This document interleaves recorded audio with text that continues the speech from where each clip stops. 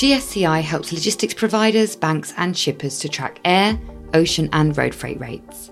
Book a free demo at www.gsci.ti-insight.com.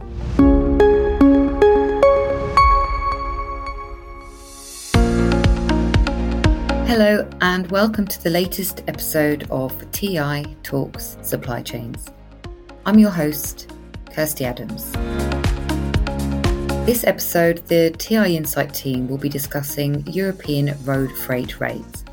I know that you love this topic because it always receives a lot of downloads.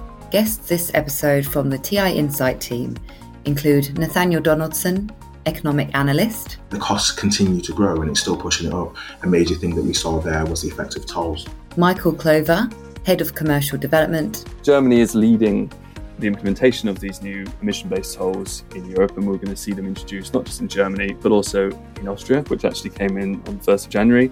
And Vicky Kurowska, TI's freight lead. These emission-based toll increases will drastically increase operational expenses for the haulage companies. But before we dive into freight rate chat, we have GSCI news. But it's slightly different this episode because I've asked our chief analyst, Thomas Cullen, to share some insight on the Red Sea attacks. Here's GSCI news.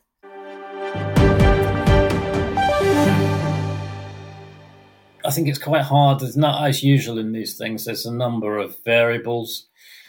The political variable, I think, is probably the hardest to estimate.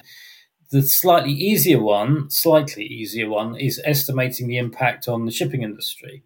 You know, there's a number of variables within that. I think there's a lot more elasticity in the system than I think people are saying.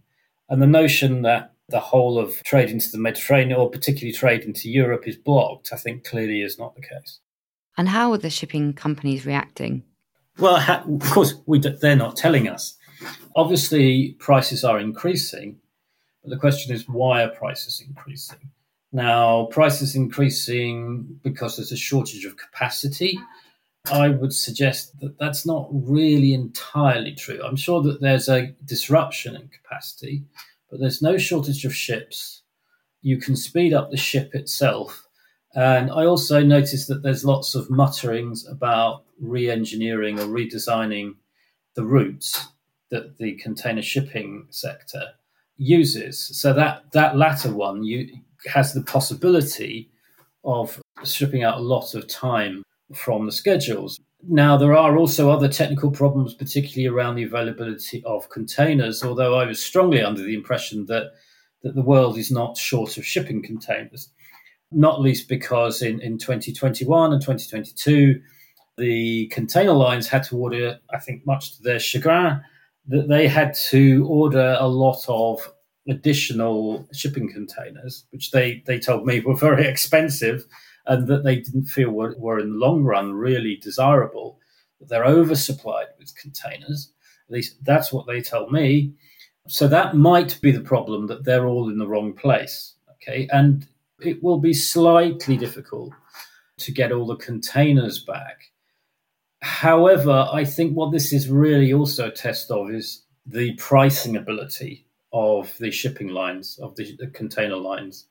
Actually, what it's about is that there's been a great deal of consolidation in the container shipping industry, driven, I have to say, by a dire lack of profitability. But now we have possibly the ability of the largest shipping lines to actually set prices, and the power balance between their customers and themselves, the shippers and the container lines, is rebalanced. So I think that might actually be what's going on in the background, but no one's actually talking about that.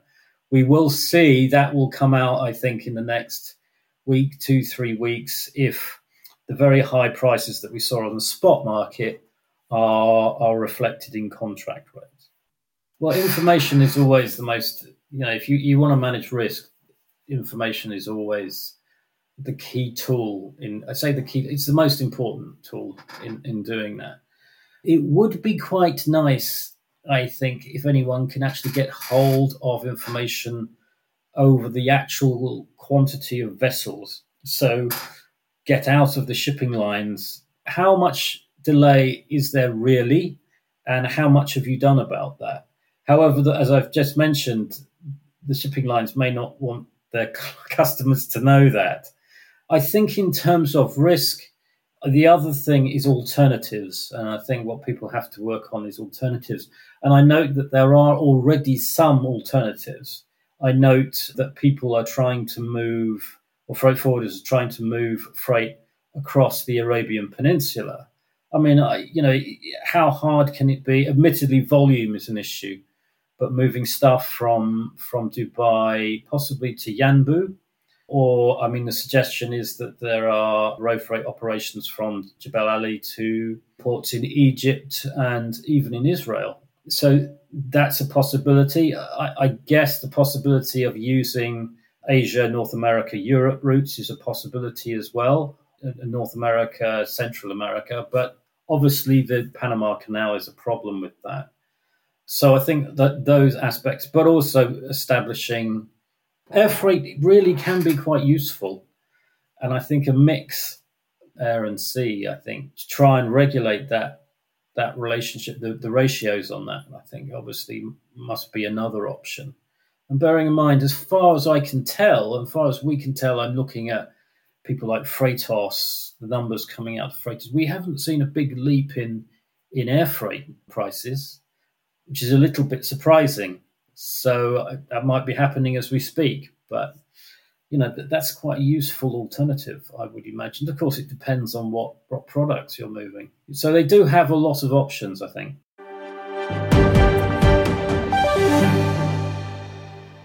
Thanks, Thomas. The latest Apply, TI and IRU European Road Freight Rates Index reveals some interesting data. Nathan, can you talk us through some of the numbers? Yeah, so if we look at the actual numbers that we're seeing in the latest data from Apply in the TI, IRU and Apply benchmark for the latest quarter, we see that the spot index fell 4.5 points quarter on quarter. Now that's down to 123.8 points. And that now puts it down 14.8 points year on year. So we see that it's really been dragged down by that lower activity, the freed up capacity and more competition in the market. On the other hand, if we look at the contract market, it actually rose 1.7 points quarter on quarter. And it's now up 1 point year on year to 129.4. So we see that this elevated cost base has kept it up versus previous year. And the costs continue to grow and it's still pushing it up. A major thing that we saw there was the effect of tolls. So then if we consider the two of them, we now have a spot index, which is 5.6 points below the contract index. Now, this doesn't necessarily guarantee that in monetary terms, we've got spot prices in the European road freight market that are cheaper than contract. But if we do look at the sample data, we see that 27% of lanes now see that happening. And this is mainly driven by German international lanes that are seeing the spot index pulled down while tolls are pushed the contract up. In monetary terms, we now see that they are falling below. So we can expect that margins are beginning to tighten. But it does seem like demand can further pull the spot rate down, especially when we look at those production numbers. So Nathan, what's the biggest story here? The biggest story as we head into this year is that costs remain elevated. We're not seeing a movement in that contract market. And we're actually seeing new elements adding more cost pressures to that contract market. So we've seen the effect of tolls in Germany. So this is the new EU emission-based tolls, a 5-class system, which is adding to the cost base. Now in the contract market, we can expect these tolls to be costed into contracts and passed straight onto the customer. So we're going to see those prices pushed up and remain elevated. On the other hand, we have a spot market, which now we head into a new situation. So previous year, the main driver was consumption. Inflation had really attacked the spending power of European consumers. The effect was that European consumers were buying a lower volume of goods. And actually, if we look at the numbers, we see that in most major European economies, the volume of goods that consumers are demanding is now below a 2020 level, where we had that initial COVID spike of people being indoor, having money to spend and buying much more goods. But now that consumption has leveled off and seems to have settled in most major European economies as inflation has eased off and consumers find that their spending power is not being attacked as violently by inflation. But on the other hand, we now see that industrial output looks really fragile in Europe and looks like it's heading downwards. So we see that production is negative. Quarter on quarter production volume growth is negative in the UK, France and Germany, and that's in quarter four. And then if we look at the latest data, Germany being such a big economy and such a big driver, we see that German production is down not only quarter on quarter, it's now down over 6% year on year. And then in terms of new goods orders, so as we look into 2024 and we try to understand what story we're heading into, we've got capital new goods orders that are down 6% quarter on quarter if we look at the latest available data from the German National Statistics Office. So we can expect that this industrial production is going to continue to fall. It's going to continue to demand fewer intermediate goods from neighbouring countries. It's going to add less pressure, less demand side pressure to the road freight market. And we can actually expect further falls in that spot index and spot prices, especially on German international lanes. But this is now shifting from consumption being the major catalyst to production, adjusting to those lower levels of demand. Another notable thing of why Germany is such a huge story this quarter is we're really seeing the reality of its reduced competitiveness on the international stage. So the effects of inflation and that working its way through the system now means that Germany is a lot less competitive, and it's less competitive in a quieter and weaker demand environment. So we can expect quite a quiet year for Germany again. Okay, thank you, Nathan. I'm keen to delve a bit further into what's happening in Germany. Michael, is that something you can elaborate on? Yeah, well, obviously it's a really interesting situation in Germany. And if you're really interested in road freight rates, as we are here at TI, then looking at the impact of these toll increases in December is really crucial. And I think it tells us a bit about what's likely to happen through the whole of 2024, because Germany is leading the implementation of these new emission-based tolls in Europe, and we're going to see them introduced not just in Germany, but also in Austria, which actually came in on the 1st of January, and then later across Hungary, the Czech Republic, and Poland too. So there's going to be major toll increases across this year, and really interesting to look at Germany, because we're looking at it wondering really big questions like how much is this going to be passed on to customers, and are we going to see it in the rate data right off the bat immediately? So it's one question. Another big question really is it really going to move the needle that much with demand so low in Germany? Because the situation in Germany is a sort of, like most of Europe really, a dual narrative really. One of extremely soft demand, very low manufacturing output relative to normal German levels, and then really high costs, and these tolls add pressure to that. So there's a conflict really in the data where we're looking at really high cost bases, which are sustaining rates at really high levels, even with historically very soft demand. So if we think about those questions and we look at the data for Germany, we did see a big uptick in December. So, it's interesting. It was basically the domestic rate index for Germany was 8.3 points up in December versus November. So there is a really marked leap. I mean, that's quite a radical change in that spot index for Germany. And as I say, that's in spite of the really, really soft demand. That's very interesting to see the contrast there. And then if you look at the international lanes, we did see some marked upticks on lanes from Germany to Austria, Germany to Poland, but we didn't really see it on the return legs. So there's lots at play there. And we think that's down to basically the pattern of demand and the volume flows, that the effects are much more pronounced on those particular legs, whereas where the demand is softer still, you don't see it so much. But we'll keep a really close eye on that. Obviously, it's just the first month of these things coming into force. And to be honest with you, the increase of 8.3 points is not what we would have expected with the toll increase. Maybe we would think it would go up to 12 or 13 points. So we'll look at the data in January very closely to see if we can see that coming through, or if there's other factors at play, which mean that it hasn't risen up that much. And again, we'll follow Austria quite closely as well, and those other countries as they come through. But I think what it really tells us is that there is going to be a marked increase in road freight prices because of these toll increases, and we should expect to see that across 5 major European economies. And therefore, the overall trajectory of that is going to be increasing rates through 2024 in spite of the soft demand. Thank you, Michael. You did a webinar, didn't you, earlier this week? And I know that you did a survey with attendees during the webinar. Can you tell me a bit about the survey and what it told you? Yeah, so that webinar is really focused on trying to tell shippers and carriers really what to expect from the rest of the year ahead. So we're trying to give as much of an outlook as to rate development as we can across the road freight market in Europe.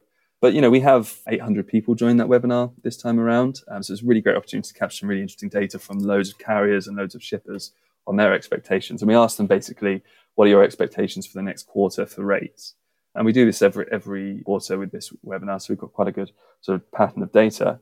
This time around, the feelings were quite mixed. So basically the options were rates would increase significantly, rates would increase somewhat, rates will remain flat, rates will decrease somewhat, and rates will decrease significantly. And on this occasion, we had 85% of respondents either going for increase somewhat, stay flat, or decrease somewhat. And actually, it was pretty evenly spread. So 34% thought the rates would increase slightly, whereas the remainder sort of thought they'd be flat or remain low. So you could say that survey doesn't really tell us very much about what's going to happen because opinion is so split. But on the other hand, you might say, well, that suggests really that rates aren't going to be hugely volatile and that they're going to, remain pretty steady. And we've got a sort of stasis brought about by this imbalance of cost, or high cost but low demand, which means that rates aren't really falling as you might expect with soft demand. And I think really the industry's looking at that. One other thing about that data is it's across the whole of Europe. So, you may have people in Germany and Austria and sort of Central and Eastern Europe with the toll increases thinking that rates are increasing. And then the respondents in France and Spain and the UK and Italy and other countries and the Benelux, thinking actually we don't expect to see that in our countries. So I guess there's the limit to what it tells you, but overall the industry isn't necessarily expecting huge change this year. But it'd be interesting to see what we get in the next poll, because we'll be moving closer to our expectations for higher demand in the second half of the year, where we would expect, therefore, the high cost and then returning demand as consumption increases and the inflation effects fall out of the figures to see those rates increasing. So yeah, we'll keep a close eye on that in the next quarter's poll as well.